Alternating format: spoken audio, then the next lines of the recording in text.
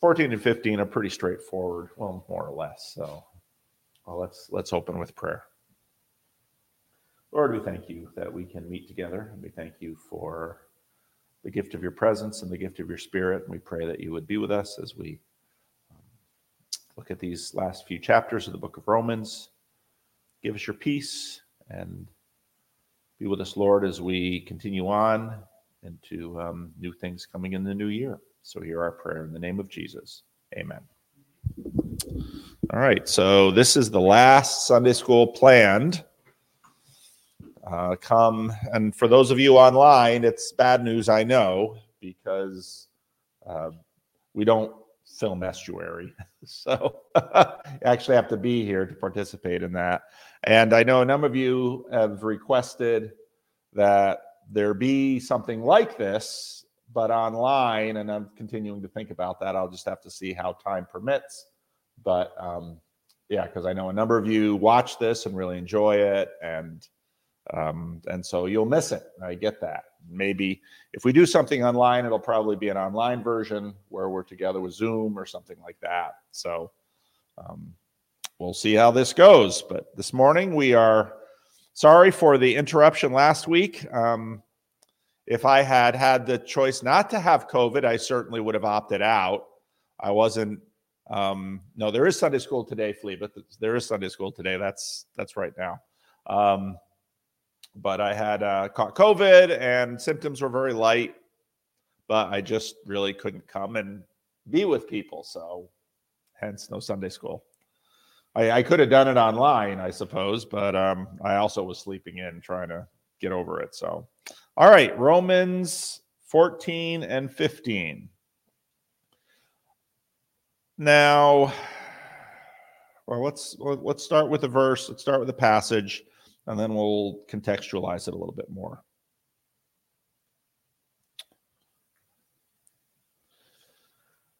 Accept the one whose faith is weak, without quarreling over disputable matters.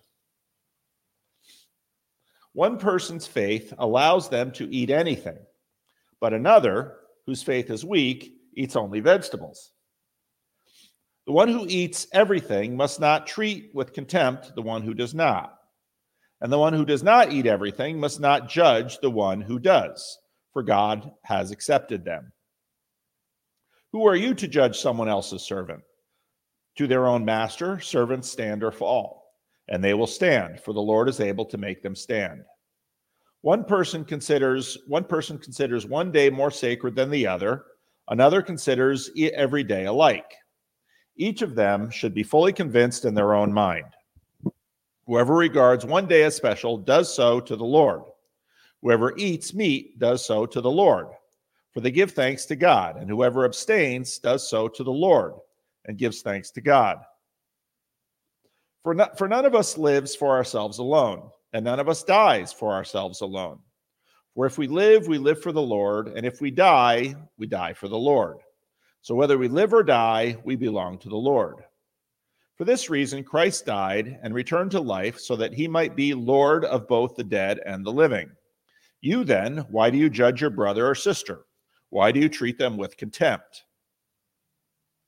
For we will all stand before God's judgment seat. It is written, as surely as I live, says the Lord, every knee will bow, every tongue will acknowledge God.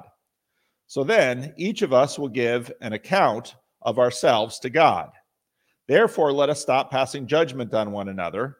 Instead, make up your mind not to put any stumbling block or obstacle in the way of a brother or sister. I am convinced, being fully persuaded in the Lord Jesus, that nothing is unclean in itself. But if anyone regards something as unclean, then for that person it is unclean. If your brother or sister is distressed because of what you eat, you are no longer acting in love. Do not by your eating destroy someone for whom Christ has died. Therefore, do not let what you know is good be spoken of as evil. For the kingdom of God is not a matter of eating and drinking, but of righteousness, peace, and joy in the Holy Spirit. Because anyone who serves Christ in this way is pleasing to God and receives human approval. Let us therefore make every effort to do what leads to peace and to mutual edification. Do not destroy the work of God for the sake of food. All food is clean, but it is wrong for a person to eat anything that causes someone else to stumble. It is better not to eat meat or drink wine or to do anything else that will cause your brother or sister to fall. So whatever you believe about these things, keep between yourselves and God. Blessed is the one who does not condemn himself by what he approves. But whoever has doubts is condemned if they eat, because their eating is not from faith. And everything that comes not from faith is sin. We who are strong ought to bear with the failings of the weak and not please ourselves. Each of us should please our neighbors for their good, to build them up. For even Christ did not please himself, but as is written, the insults of those who insult you have fallen on me. For everything that is written in the past was written to teach us, so that through the endurance taught in the Scriptures and the encouragement they provide, we might have hope. May God, who gives endurance and encouragement, give you the same attitude of mind towards each other that Christ had, so that with one mind and one voice you may glorify the God and Father of our Lord Jesus Christ. Accept one another then, as Christ accepts you, in order to bring praise to God. For I tell you that Christ has become a servant of the Jews on behalf of God's truth, so that the promises made to the patriarchs might be confirmed, and moreover, that the Gentiles might glorify God for his mercy, as it is written, therefore I will praise you among the Gentiles, I will sing the praises of your name. Again it says, rejoice, you Gentiles, in his people. And again, praise the Lord, all you Gentiles, let all the people extol him. And again, Isaiah says, the root of Jesse will spring up, one will arise to rule over the nations, in him the Gentiles will hope. May the God of hope fill you with all joy and peace as you trust in him, so that you may overflow with hope by the power of the Holy Spirit. Okay, there's a long section. Let's talk about it. What do you think this section is about?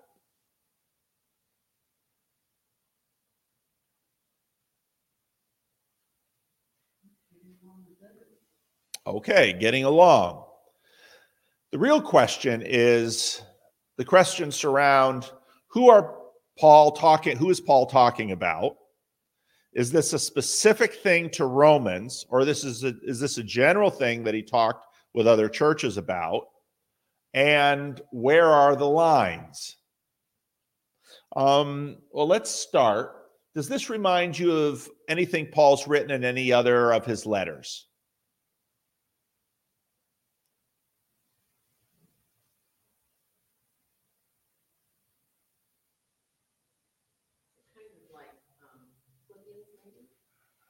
More like 1 Corinthians.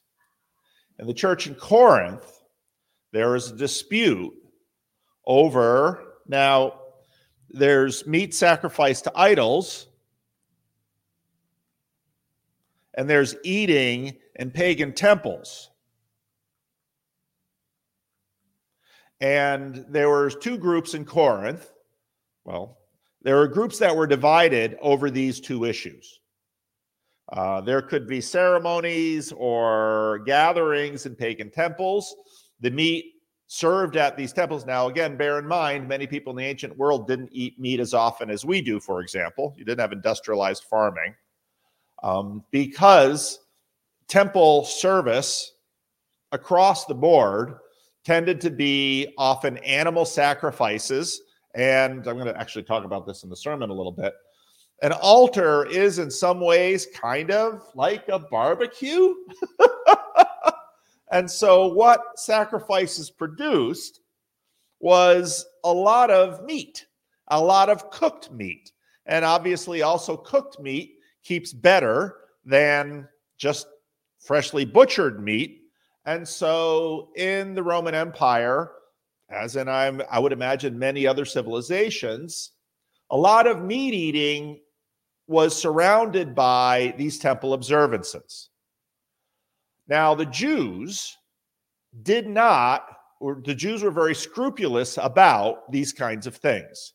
And so a good observant Jew, generally speaking, we believe, would not eat meat purchased in the market. There was another issue with respect to that, if you recall. The Old Testament has very specific butchering techniques with respect to making sure all the blood gets drained from the animal.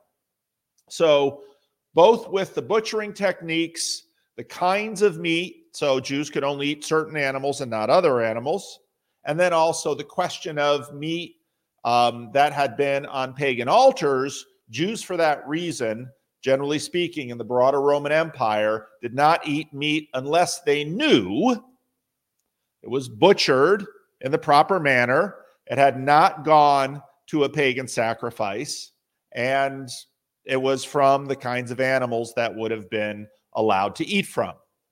It was kosher, as we would say today, and those practices continue today. Now, one of the clues, we have a lot of questions. We don't really know who's fighting here. One of the clues here is eats only vegetables.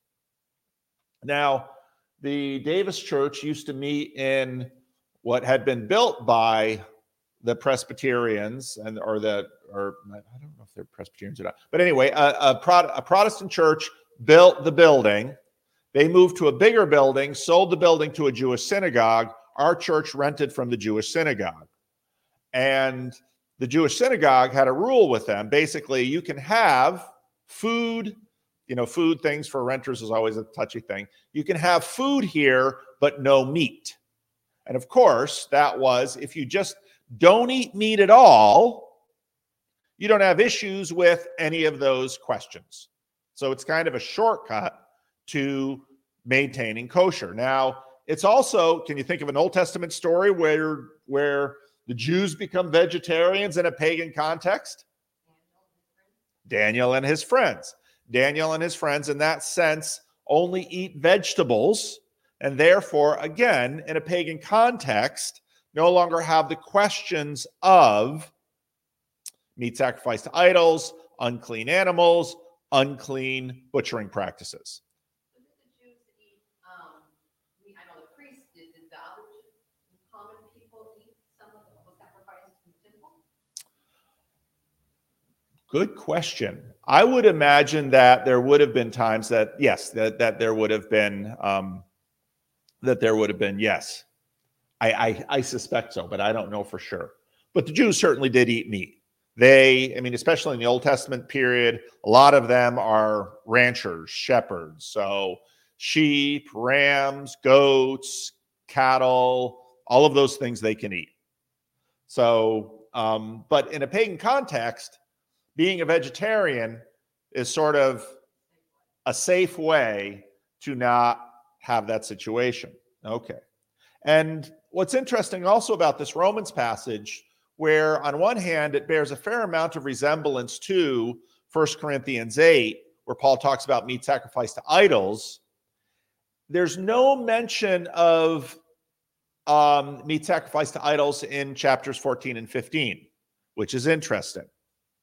So that sort of leaves scholars kind of not sure how much this is Paul's general teaching and how much this is a specific teaching for Romans. And I don't know that we necessarily have to come to a hard decision on that, but that's one of the questions that's involved here. Now, another one of the issues involved is this question of weak and strong, because right away, there's sort of a hierarchy there, because who really wants to be part of the weak group? Now, that's sort of flipped on its head today with, victim culture, where there's sort of an inversion that if you can claim to be a victim status, you can somehow claim high ground. So then, given that dynamic, it's hard to know whether the victim is strong or weak. But clearly, there was contention, either in the Roman church specifically or in many churches overall, that Paul is addressing with respect to diet. And that makes perfect sense, given the fact that in the church, you've really got sort of three groups. You've got Gentiles, those who have come into the church completely apart from any synagogue practice. You have God-fearers who were Gentiles that for a time had been participating in Jewish synagogue life.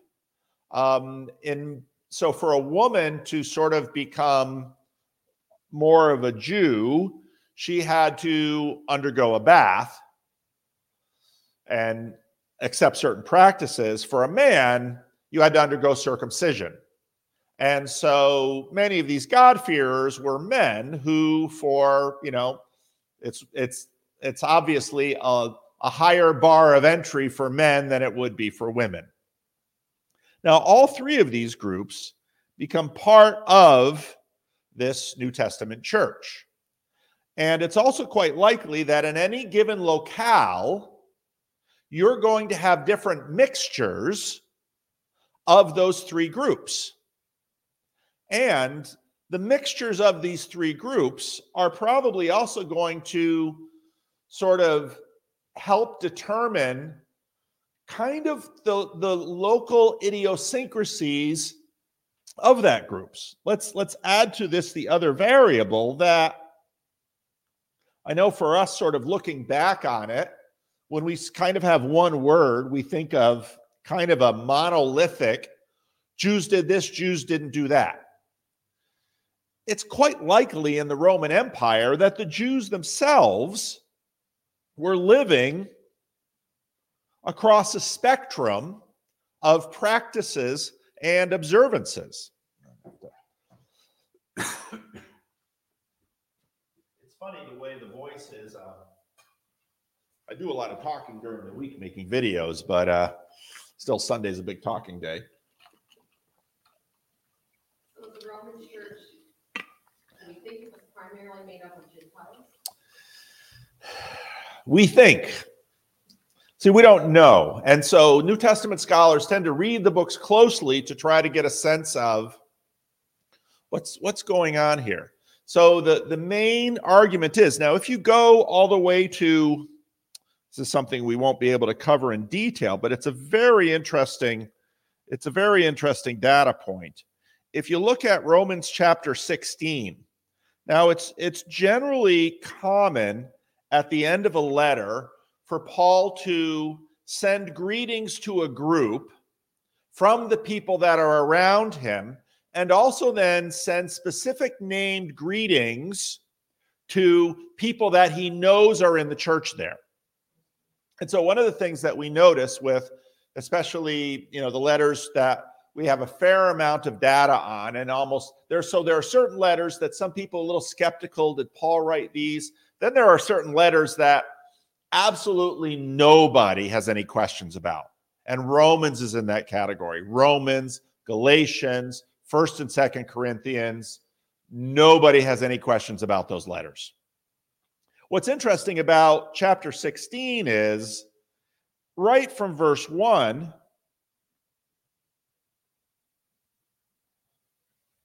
all the way, look, greet.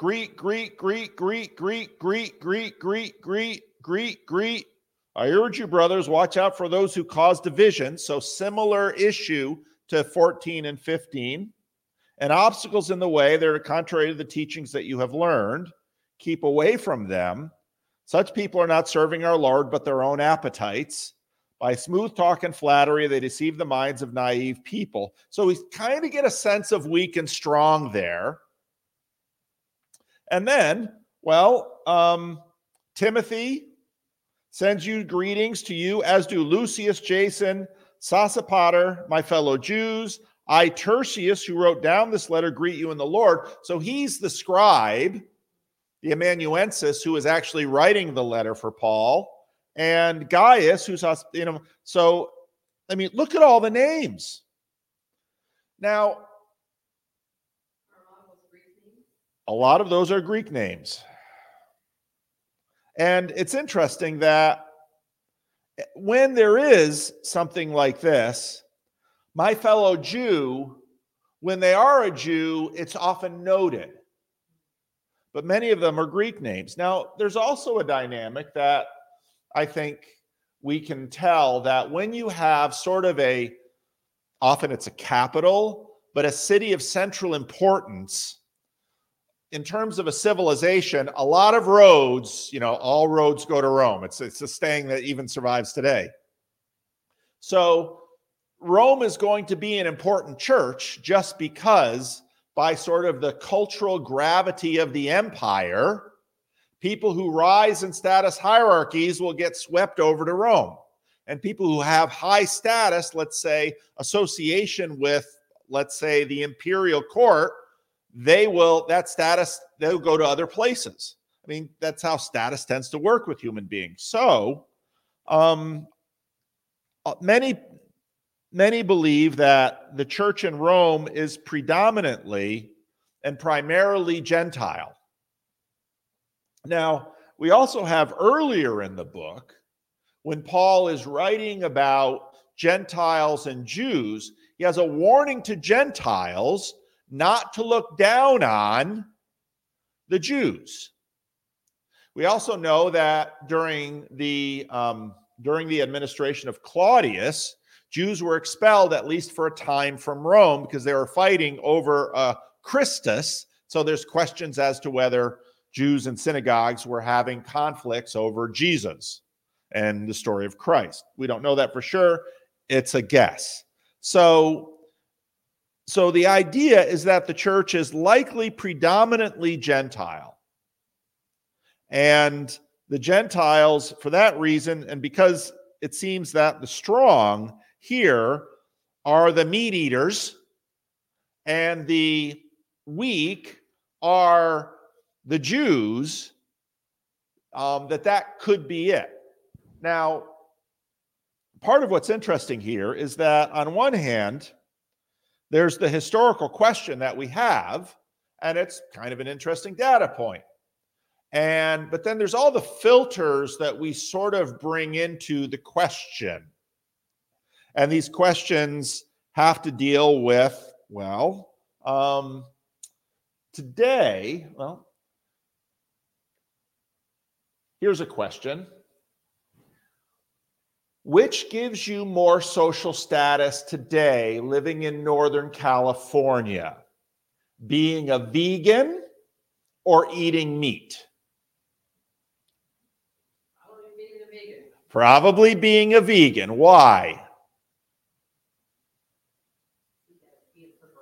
Yes. Vegans care for the world. Vegans care for the emotional state of animals. We have an entire hierarchy, kind of a moral, emotional hierarchy where, they're a vegan. It also shows, it's interesting the way these things sort of move in the culture. It also shows self-control. And so while on one hand, we live in a very interesting cultural time, on one hand, there's a certain status hierarchy that one gets to being rather liberal in terms of their sexual practice, kind of in a post-Christian way. They don't follow all of those Christian rules about sexuality. They're liberated. And so sometimes the liberated have higher social status. I'm not talking in the church, I'm talking out in the culture. And increasingly that difference between church morals and cultural morals, that's been moving apart since the 1970s. So interestingly enough, on one hand, someone who doesn't follow traditional sexuality might be liberated and therefore have higher social status. At the same time, there's also the sense of someone who is self-disciplined also may in certain cases have higher social status, and that's kind of the case with a vegan.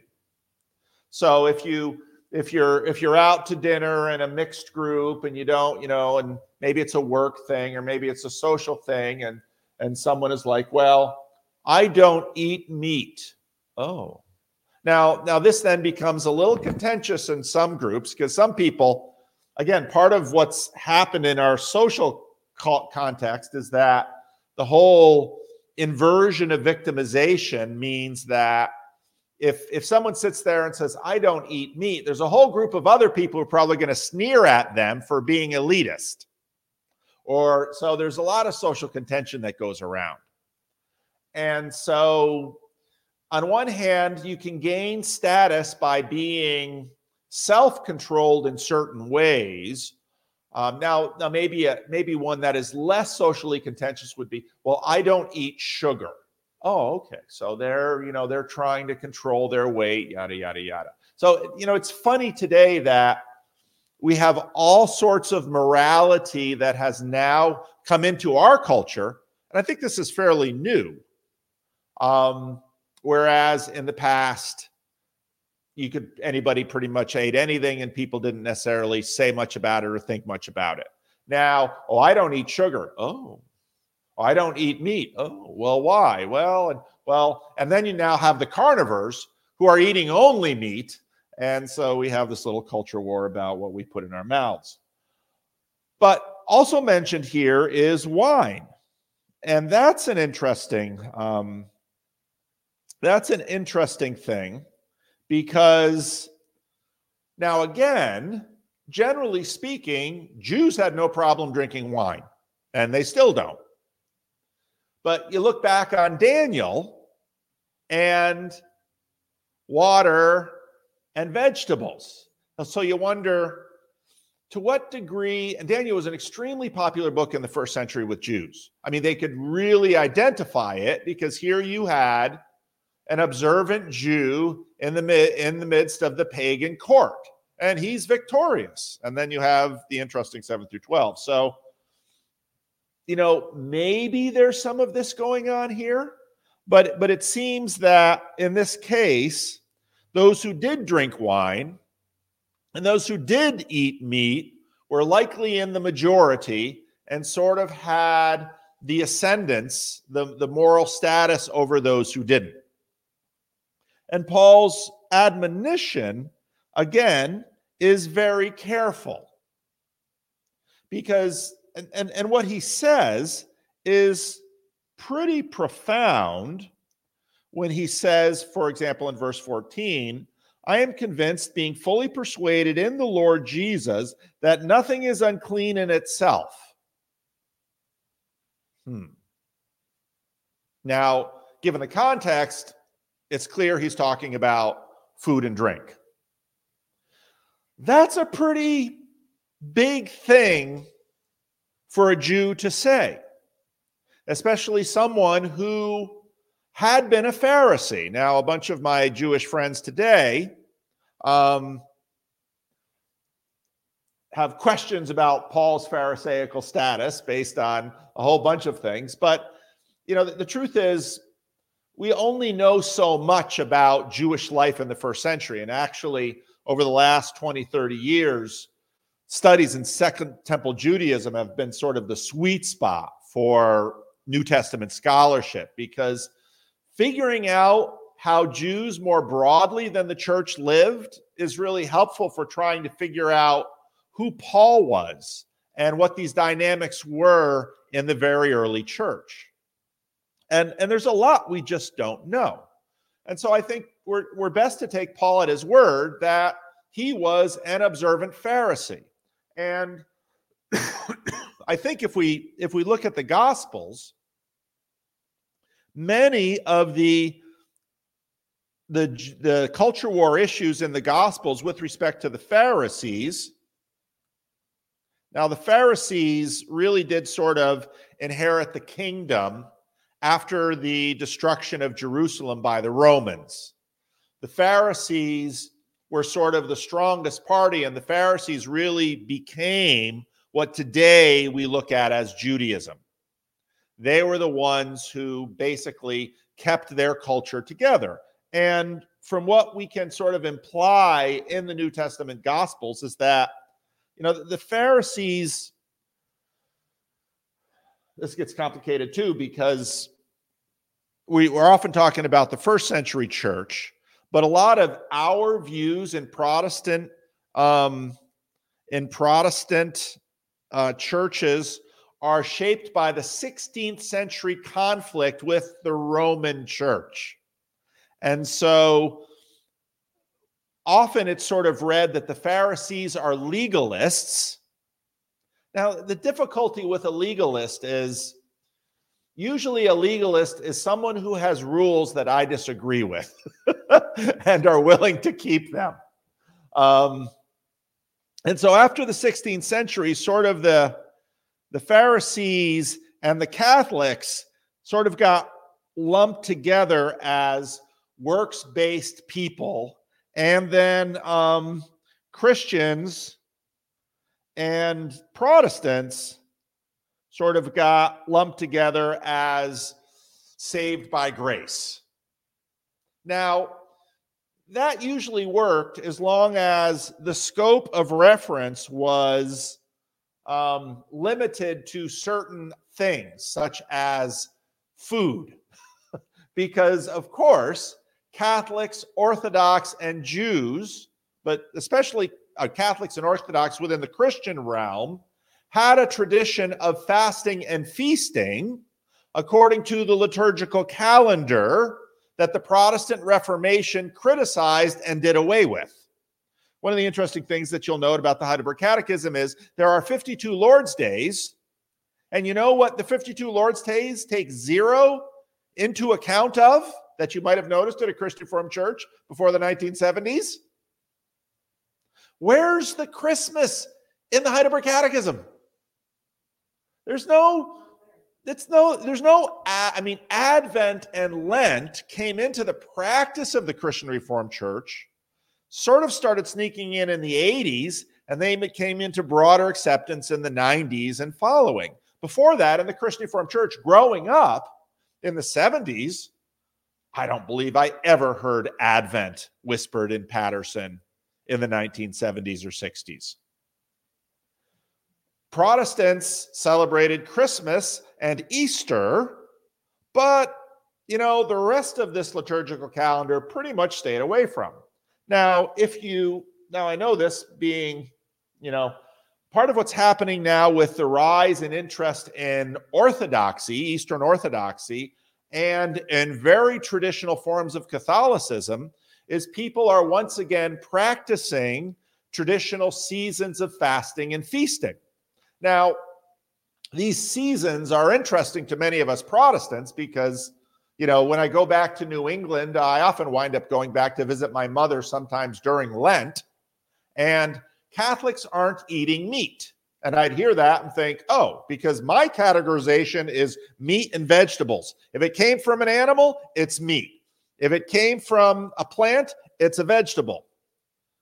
That's not really how the fasting goes for the Roman Catholics, because often they would fast on Friday and eat fish. And this goes back to Latin because meat was often called flesh.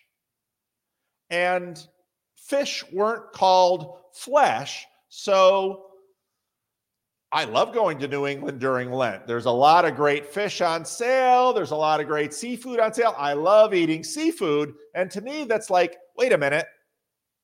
You're fasting by eating lobster? That doesn't sound like fasting to me. That sounds like feasting. Because when we eat lobster, it's a feast, not a fast. And so then you begin to see kind of the different levels here. And this also gets into, when Paul talks about one person considers one day more sacred than the other. Another considers every day alike. Okay, so liturgical calendars. How do we regard these things? Or, obviously, Jewish ceremonial days. If you were a Jew that comes to see Jesus as Lord, and we can see this often with Paul teaching in other places. Paul had a very interesting, how he managed this Jew-Gentile thing was very interesting, because Paul did some things that for centuries have sort of raised eyebrows. You can read the book of Galatians and imagine Paul says circumcision is bad. No, Paul doesn't say that. And then Paul circumcises Timothy. And this catches everybody's attention because we sort of look at things in low resolution. Paul says circumcision is bad. It's very low resolution.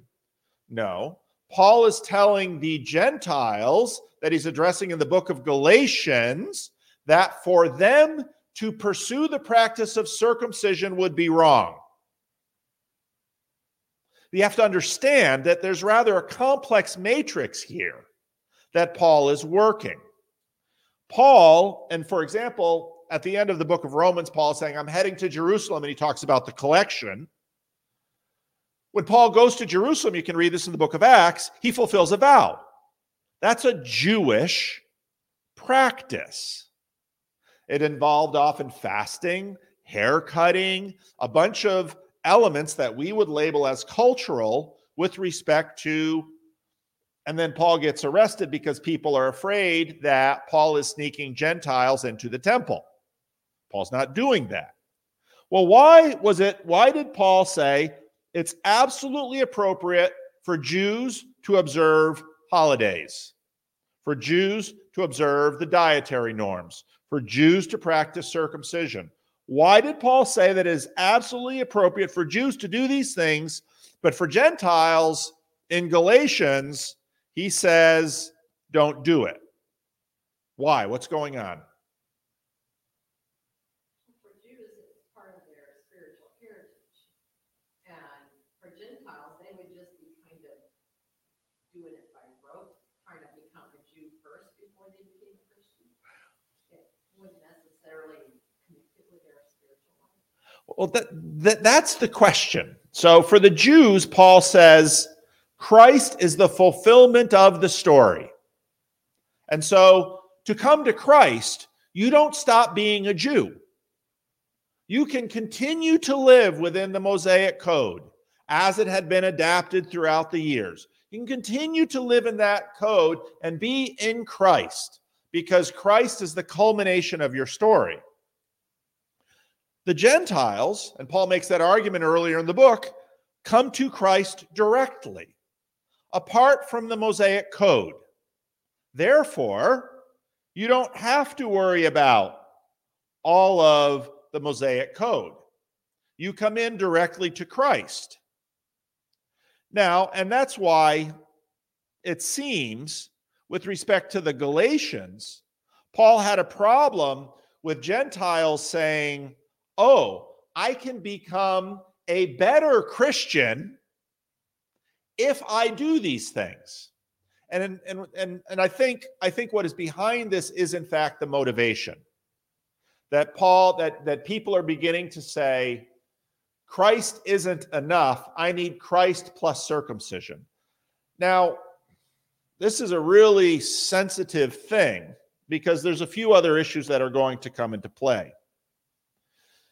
Human beings always have status issues.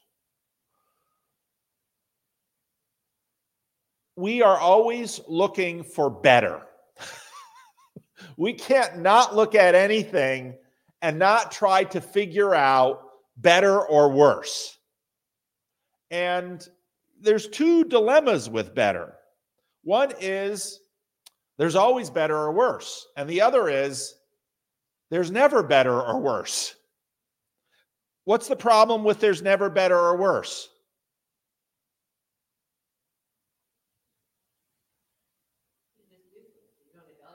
Exactly.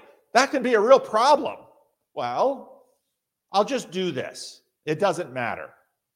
The difficulty is sometimes it does matter and sometimes it doesn't. And the question with better or worse is figuring out if it matters. Well, what do we mean if it matters? Well, if it matters to what? If it matters to God with respect to God's desire for us, if it matters to a cultural hierarchy, if it matters to future performance of something in some way, if it matters. So this is part of the difficulty. So Paul very much wants Gentiles to believe that Christ has come to them directly And by virtue of his sacrifice, now I'm saying this for those of you who are watching, I know I'm going to get comments. By virtue of the sacrifice of Jesus Christ, we come to Christ directly. There. Paul would say the sacrifice of Jesus is the fulfillment of the sacrifices made before. So in this case in Rome, it seems the Gentiles perhaps have the upper hand, and Paul is sort of saying that to them that, hey, don't look down on the Jews. And in fact, in many places in this, tells them again and again, one who eats everything must not treat with contempt the one who does not. In many respects here, and I think this is important to think about, the strong are those who have the upper hand at the local level. Because it could very well be that if you're in a church where observant, believing Jews have the upper hand, they ought to be, and this I think is part of the problem with the Judaizers. Part of the problem with the Judaizers is that the Judaizers are treating with contempt those who are not following the law. Is someone blowing leaves?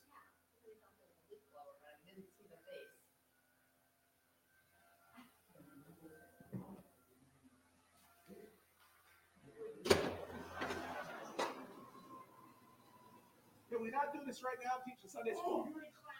Yeah. After 10:30, you can blow all you want.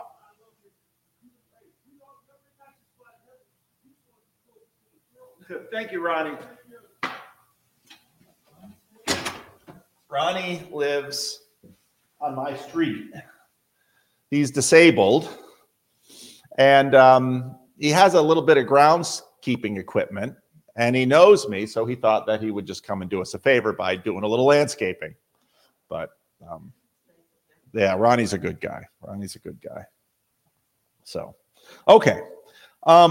So if you're in a situation where the Jews have the upper hand and they're condemning the Gentiles, Paul would say, no. And this is the problem with the Judaizers. So the overall flow of the passage is clear. And for many of us, especially Protestants, it's a fairly easy passage because we don't have a lot of practices around food. Questions are going to arise, however, with respect to, well, what practices? So this is the case with respect to food. Here's a question. Is it also the case with respect to sex? Because this text is used as sort of a major text right now in the current fight over same-sex marriage. So the clear teaching of this text is food and wine and observance of certain ceremonial days. But then the question and application is, how far can you extrapolate over this? Now, I have nowhere near enough time to get into the sex question. I'll just say a few words. It is very interesting that in 1 Corinthians, Paul does treat food sacrifice to idols and sexual practice in very different ways. And generally speaking, that's pretty much the way the Protestant church has gone as well. Said a lot of variety with respect to food. This is Christian sexual practice. So that's been Protestant teaching. Now, of course, this is part of the debate now with respect to the whole thing that's in the Christian Reformed Church and far more broadly beyond church. But here's another issue that was a very big deal in the Christian Reformed Church for a lot of years. Sunday observance. Because, and this isn't just in the Christian Reformed Church, but Sabbatarianism in the 19th century was a big issue in a number of Protestant denominations. Now, it's just the case that, for example, in Grand Rapids, or we could say tobacco alcohol. These kinds of issues tend to sort of go through cultures. And so in the Christian Reformed Church in the 1970s, you wouldn't go shopping on Sunday, but Christian Reformed people would smoke or drink. And then my in-laws, who were Baptists, they'd go out to eat on Sunday, but they wouldn't smoke or drink. And so there are always these kinds of issues that are floating around. And so, so in a lot of ways, this passage, on one hand, I think it's an important passage because I think it helps the church relativize some of these contexts, but the church is then always dealing with what can be relativized and what should be held firm to. And this passage, is specifically about a few different things. And these things come up regularly throughout the life of the church. And so now I think what's interesting is that we've now come into a different season in the Protestant church, in the Christian Reformed church, where, now we've got, at the end of the 70s, but in the 80s, 90s, and aughts, now there's a renewal of interest in the liturgical calendar. There's a renewal of interest in Lent. Now, many Protestants, or at least CRC people, aren't necessarily, they see Lent as a fasting season. In America, it's really hard to see Advent as a fasting season because Americans tend to celebrate Christmas up to the day, and maybe a little bit in the week in between to New Year's. But after New Year's, it all sort of falls off. Latins will keep it going until King's Day, the 6th, which again follows the Catholic calendar more closely. And so Latins will tend to do the gift giving on King's Day. So here in a very multi-ethnic, cosmopolitan place like Northern California, we were sort of used to being flexible. And this probably isn't too uncommon to a place like Rome, because Rome was the center of the empire. People from everywhere in the empire would be in Rome, making these two chapters rather important for the church, because Paul obviously didn't want necessarily the church stratifying too heavily along a whole bunch of these lines that the church very easily could have stratified along. And so I think that's the best way to understand the historical posture of the chapter. And I think in an ongoing way, it's a helpful chapter for us in the church to figure out how to evaluate, okay, well, what are we going to be flexible on? And what are we going to hold to? Part of it to evaluate, but then don't lean too hard on being judgmental about it. Right. It's a fine line to walk too. It's a fine line to walk too. And what's interesting right now is there's always sort of a balancing, a reactive dynamic in any culture. And I mentioned already the fact that, okay, being a vegan both gains you status because of certain ideas in the culture. Well, we don't want to be mean to animals. And hey, nobody here, I think, is in favor of cruelty to animals. There are moral questions with respect to industrialized farming practices. There are stewardship questions with respect to that. And so a lot of ideas have moral valence depending on the things that they're attached to. But then there are also the thing that holds, let's say, food and sex, sort of, what do food and sex have in common? They have in common because both deal with appetite. and appetite, religions traditionally deal with appetite and regulating appetite, because human appetite is both necessary for our survival. Human sex drive ensures that people keep making new people. But human appetites can tend to run amok. And when there's over appetite, not just for sex, but for food or for possessions or for pride or for almost any good thing, problems develop in a community. And almost the nature of community is sort of the regulation of appetites within the community. This person wants this person wants this.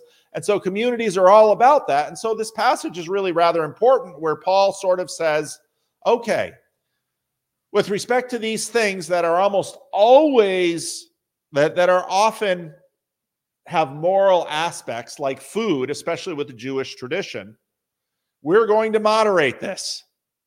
And again, in terms of Christianity, it's an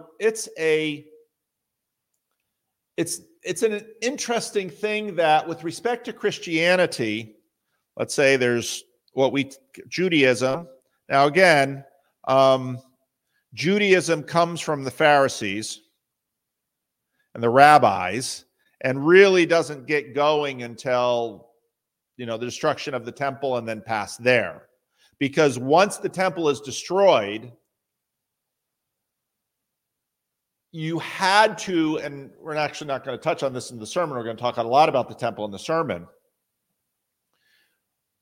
The Babylonian exile helps the Jews instantiate synagogue worship, which begins to create the way that Jews can become Jews without a temple. And Torah observance replaces temple practice. And so because of the fact that there was tension within the Jewish community throughout the Israelite community, got to be careful with that term Jewish, because it's actually, we shouldn't look back too much with it. In terms of Israel, there's all this tension between local shrines and the shrine in Jerusalem. And then when Jerusalem is destroyed, then you have a question: do we go back and do sacrifices wherever we are to fulfill the Mosaic code, or do sacrifices pause because we don't have a temple? Now, during that short period until a temple is rebuilt, there's, that is present. But after that, sacrifices, we don't really know, because there are other possible competing temples, like in Egypt, that are not written in the Bible, so most Christians don't pay any attention to them. But eventually, with the destruction of Herod's temple, this tradition goes to be a no sacrifice tradition.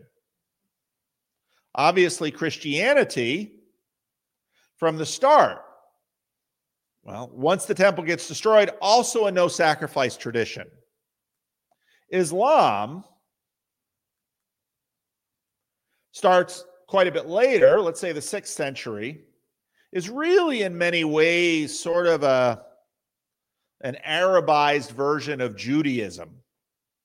Because and it's very simplified. I mean, you have the 5 pillars of Islam, but look at the dietary practices. No pork. In their case, no alcohol. So again, you have a religion where and then also no translations. So Christianity is a very interesting element of this, where Christians use translations and Christians have dietary flexibility. That's a real advantage in terms of going to other cultures, because food and language are 2 of the foundations of cultures. Now, the advantage that, let's say, is that Islam and Judaism have is, whenever there is loosening, there is always something to be gained by tightening. So, and you see that again in our culture. I don't eat sugar. Oh, well, that's a tightening. And that capacity for abstinence and restraint of appetite throughout religions is often a positive if it's fitting into this other larger moral hierarchy. So that's why we see all of these different little fads in our own culture about eating and not eating, this and that. Status goes up, status goes down. Right now, in a very libertine, globalist culture, it's interesting looking at the whole group of people that I've been working with online, people who have lived out in the world, ate anything, drank anything, had sex in any way, now are attracted to tightening religions. And you can understand that if you grew up in a home with a lot of chaos and very little structure. People who grow up in a home with, they feel like there's too much structure, guess where they go? Loosening. And so you see this back and forth, and it happens individually, it happens culturally. Cultures that are like, you better believe that once the Islamic regime in Iran falls, there's going to be a loosening. People are going to say, I'm done with the hijab.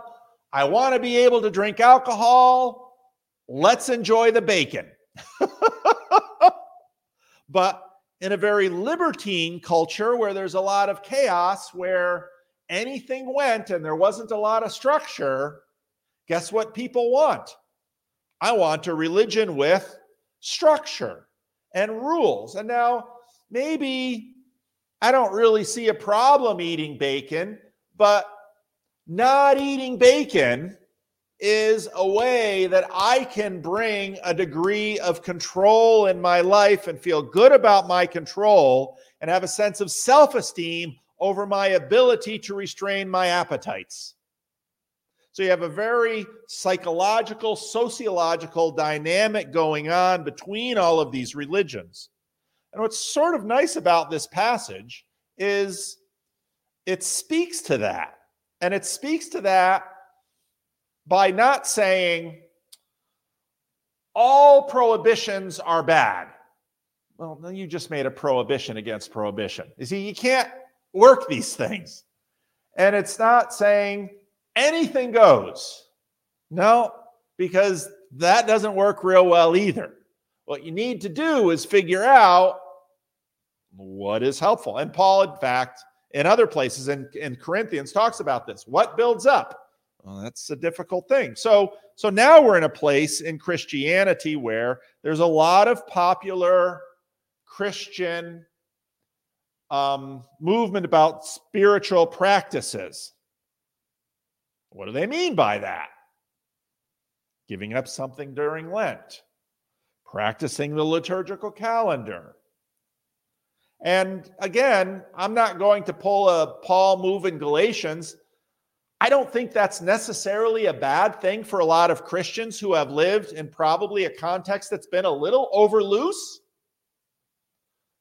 But